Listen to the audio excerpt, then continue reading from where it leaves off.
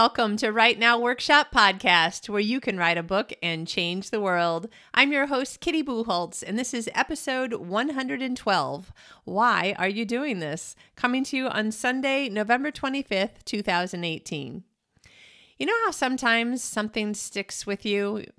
It hit you the first time, and then you find yourself coming back and thinking about it again and again and pondering, like, how does this apply to you? What does this mean to you? What are all the nuances and layers of why you keep thinking about this thing that you heard? Yeah, me too. So I don't know exactly how I got there, but probably because I'm a subscriber to the Michael Jr. YouTube channel. And I saw one of his YouTube videos. He's a Christian comedian. I think he's so funny. Which is good, since he's a comedian, that he has an audience who thinks he's funny. Yes. So anyway, I was watching this episode that was, I think he was speaking in front of a church, but then he referred back to a comedy show that he had done that then he also showed a video clip from it. And basically, there was a guy in the audience who was an amazing singer. I'm not exactly sure how Michael knew he was there or that he was an amazing singer or whatever. But anyway, and so he asked the guy, sing the first few bars of Amazing Grace. And the guy just started singing a cappella. Of course, it was freaking amazing. He's got an amazing voice. It's very beautiful. People were like, yeah, cheering, clapping. Okay, so then Michael Jr. says to him, okay, imagine your uncle just got out of jail. You got shot in the back as a kid, and he probably gave him a couple other things. He's like, give us the hood version. And I didn't understand what he was saying. I thought he was saying, give it to me with a different beat, different tempo, a different feel, a different sound.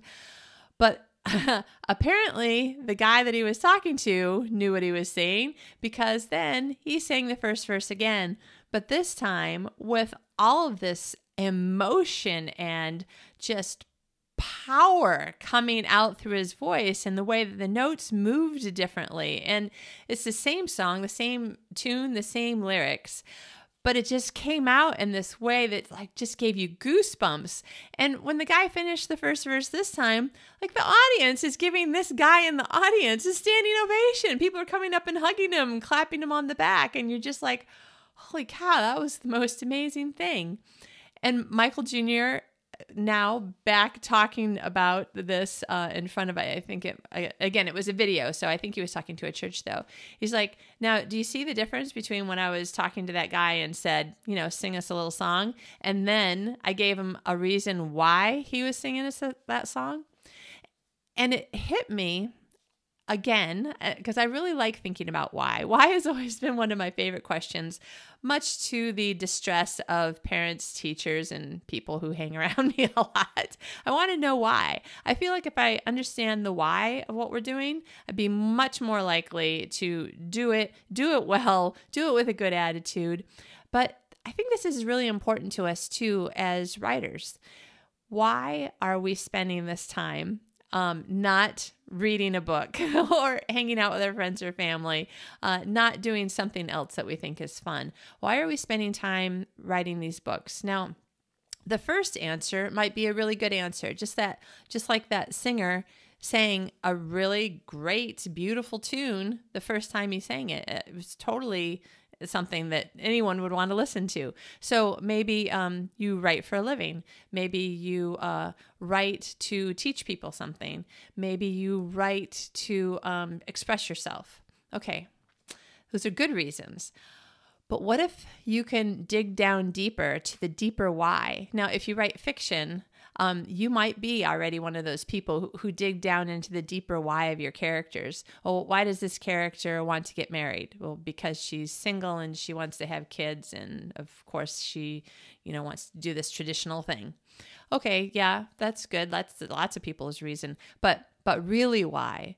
Well, because she really wants to, I'm totally making this up right now. I should have thought this through. I usually do these podcast episodes with only a little bit of notes and an idea of where I want to go.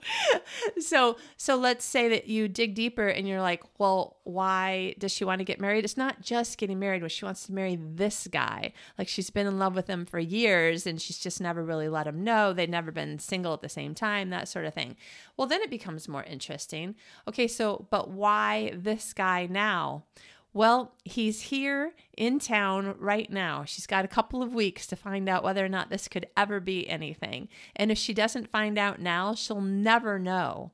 If she had just put herself out there and put her heart on the line and said, listen, I like you more than just liking you. And I would like to see if you could like me more than just like, and the whole vulnerability of not even necessarily wanting to say the words, I love you. Could you possibly love me? Okay, now it's becoming more interesting because we know a little bit more about the character, about why they want to get married, about why they want to marry this person. We know why they need to figure this out now because this person's going to be leaving town in a couple of weeks. And then, they may never have another shot at this. Well, that becomes way more interesting. Just like when Michael Jr. gave this audience member a deeper why he would sing Amazing Grace in this, I can't think of another word, seriously, wow, amazing way. And it really sounded different and it moved you. It moved your heart and your emotions, like visceral, like your body was moved by it. It was amazing. I'll put a link in the show notes for anybody who wants to watch this video and listen to this guy. It's like a 35-minute video and it's maybe 5 or 10 minutes into it is when he's talking about it and showing these clips of this guy singing. And I think it's really important for us to be clear, to think about it often enough throughout the year, not just once a year or once ever. Why are we taking the time to do this? Why are we writing this story? Like when we choose a story, why are we writing this story now? I told you over the last couple of episodes, oh my gosh, I just found out the book I'm writing has already been made into a Hallmark movie and I was writing it as a spec book for Hallmark Publishing. So I was like, yeah, I don't think that I should send them the same story they've already done. I need to come up with a new story. But I could come up with a plot, but the thing is, I haven't come up with a good why yet. But why are these characters going to find themselves in this situation? I've got some really interesting plot stuff, and it would be fine for me to just go ahead and write it, and it would probably be a perfectly good book, perfectly publishable, perfectly readable. But seriously, in a pile of submissions, would it stand out? Does it have any kind of wow factor? Not really. Why? Exactly. Because I don't know the why yet behind this story. Why is this story really important to me? Why is it important to me that this man and this woman find each other, start to like each other, trust each other, start to love each other, and decide that they want to build a life together? Why these people? And for me, my why, and it's hard sometimes because I look at the people around me, this person is a physicist, that person's an electrical engineer, that person is a nurse, a doctor. I actually know a couple who he's a doctor and she's a nurse and they've got this cute little family and they're like, yeah, we know it's a little cliche, but that's who we are. And I'm like, well, cliches came about because of real situations. And so, in order to not write a cliched life, in our novels, or even if you're writing nonfiction, in order to not write something that's just, this is how you do it, this is how you get through something, you need to move people. And how do you move people? By knowing why. Why is this important that someone would read this story? Like, what do you want to be moved in your reader? And why do you want them to be moved in this way? Okay, so for me, there have been several times over the course of my life, from the time that I was probably 8 or 10 and started thinking about creative pursuits. When I was around that age, I wanted to be a clown, but I wanted to be a sad clown because anybody can laugh and pretend to be happy. It's easy to pretend to be happy, but if you can be a sad clown, this is what I told my mom when I was a little kid. It's funny that I still remember it, but I guess it's because I really believed it and thought so. But I said, if you can be a sad clown and make people cry or feel like crying, that's a real emotion. It's harder to fake. At the time, I said you can't fake it. Now I realize you can fake crying, but so like that was why I wanted to create and be part of a creative arts when I was younger. And then later, I wanted to make people think. I was in my 20s, and I felt like a lot of things that me and my friends did, we didn't really think it through very much. And I'm sure if you're a parent of people that age, or if you're thinking about things that you did or are doing at that age, there's lots of things that you do that you're not really thinking about. Not necessarily that you'll regret, but you're like, yeah, if I had thought that through more, I would have been more careful about this, not done that, not said that to that person in that tone of voice or whatever. There's so many things. Now, I'm 50. It's kind of crazy. That seems like an old person's number, almost, not really old, but it's just that, in your head, you kind of stay somewhere in your 20s in your head for your whole life, I'm pretty sure. At least the people that I know. Maybe it's just writers. I don't know. So I have these ideas now that I want people to really think about what they're doing with their lives and whether or not it's the important stuff, or if they're getting lost in the hurry and the busy and the get it done of life in such a way they're not actually living the important parts of life that they want to. They strive toward it. I'm going to work really hard so that when I retire, I can live the life that I want. And then sometimes you don't get to retirement age. So you never lived that life. Or you get to retirement age and then one of you has a heart attack. And again, you end up not living that life. I only say these things because I've heard these as stories from people that I know. They're sad stories. I don't want people to have sad life stories. That is why I write the stories that I write. I want to either write an uplifting, encouraging, fun, funny, loving kind of story in order to make people feel better after a bad day, help them to have happy thoughts in their head before they go to sleep, if they're reading my book before they go to sleep, stuff like that. I have other stories that are darker, and I really want people to think about some important aspects of our world and the way that we're living it, and how we sometimes think that we're doing all we can, but we're not stopping the bad guys from doing what they're doing. In which case, are we really doing all we can? Could we become one of the bad guys simply by not doing anything? These are thoughts that I find important. And so that's why I write. So yes, it does have a little bit to do with me and what I want to say and me thinking through my own thoughts. But also it's because I really want other people to think, and I want them to feel. I want them to stop and really live in this moment right now for a minute. And sometimes it's so much easier to do that and to see your own life more clearly when you're looking at fictional characters' lives on a page. It's the whole reason why we yell to the young woman in the horror movie, "Don't run upstairs." Like you run out of the house. Like how many horror movies have we in the audience sat there yelling, "No, don't run upstairs." What are you thinking? So what's your why? Why are you spending time doing this instead of doing something else that you could be doing with people that you love? Or instead of doing some other great fun thing that you enjoy doing also? I hope that you are feeling good about your writing. I want you to feel good about it. I want you to keep on writing. I think it's important.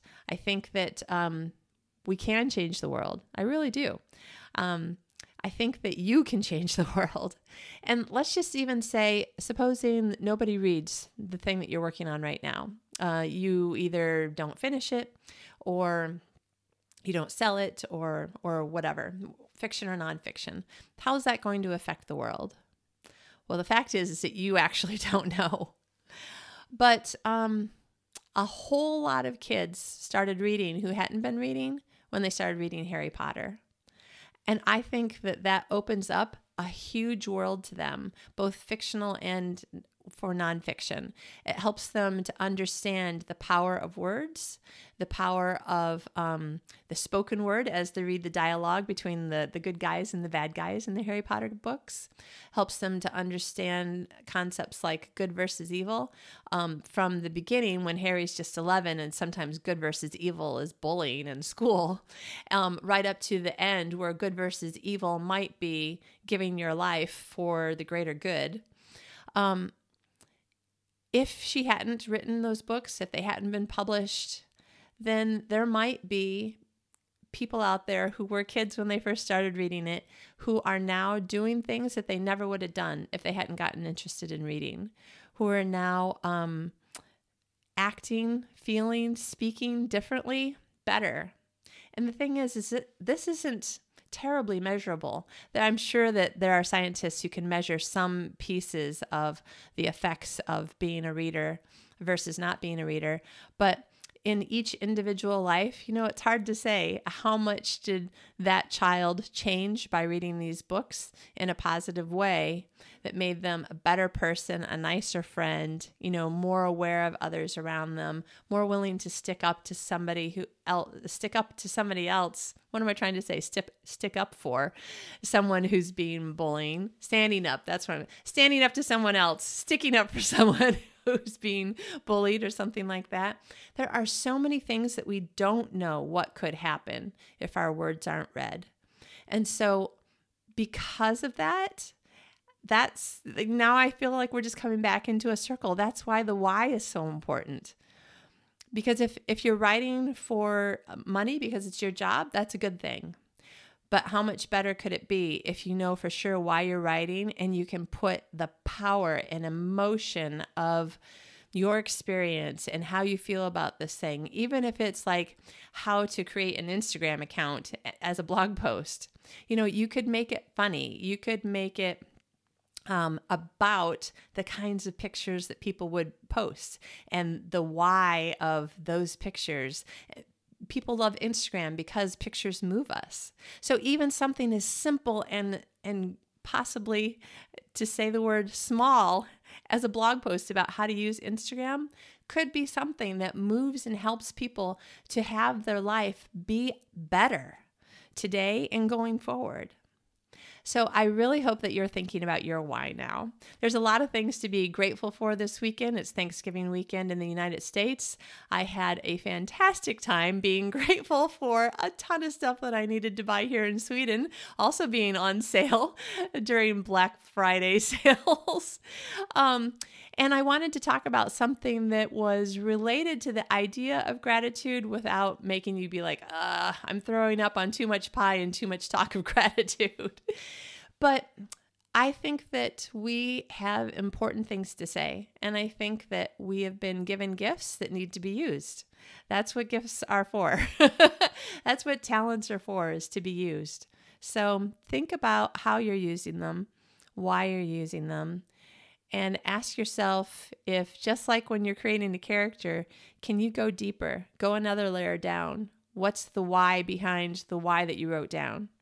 Whatever you're thinking about right now as your why, what's the why behind that? Because I think it's going to make you a much better and possibly brilliant writer. Just like this man who could really sing, when he really belted it out that second time, it practically brought tears to your eyes. So if you want to see this video, come over to the show notes. The show notes are always at podcast.writenowworkshop.com. You can go to /episodes or click on the episodes tab and then scroll down to whichever episode you're looking for. And this is episode 112. This is your encouraging words episode for the day and the week. I hope it is encouraging to you. I hope that whatever you're doing, wherever you're doing it, and however you're doing it, you're having a good day, a good week, and that you you in some way or another are being a blessing to others, and that you're noticing all the people around you who are a blessing to you. Even just the nice guy who opens the door for you in a very kindly manner, or the person who thanks you for helping them pick up some groceries that they dropped. Or there's so many little things to be grateful for, to appreciate and be happy about. And I think that maybe it's the accumulation of little happinesses and little joys and little gratitudes that actually bring out the value of happiness, joy, gratitude, peace, love, patience, kindness. So I hope that you're beginning to see even more of that, and that you're trying to show a little bit more of it very intentionally to other people this week. That's what I'm hoping that I'm doing for you, is intentionally showing you something and telling you something and sharing something with you that shows you that I value you and respect you as a person who has the power to change the world. I hope you have a great week. We will talk to you again soon.